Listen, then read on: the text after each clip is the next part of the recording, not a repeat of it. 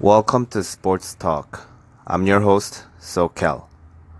First and foremost, let's talk about my prediction that I've made yesterday. It was way off, and I am very ashamed. I apologize if anybody ever listened. And this is not the only place that I've been telling people that Colts +3 was my pick of the week. And yes, it was very off. I am very ashamed, and this is embarrassing, but hey, we gotta move forward. I cannot. This is just my prediction. This is my opinion. I saw something in it.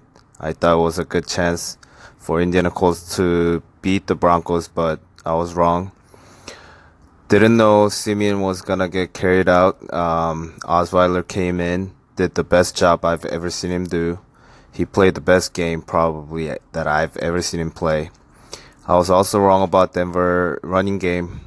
CJ Anderson tore Indiana Colts apart, and that's that. It was a good start for the Colts, but at the end they just lacked motivation, I guess. And give props to Osweiler and CJ Anderson. And I gotta move forward on Saturday and Sunday, and hopefully I could make it up. And I'm feeling sorry for myself too. I've put my money where my mouth is. That's my motto, one of the mottos. Put your money where your mouth is, and we'll see what happens.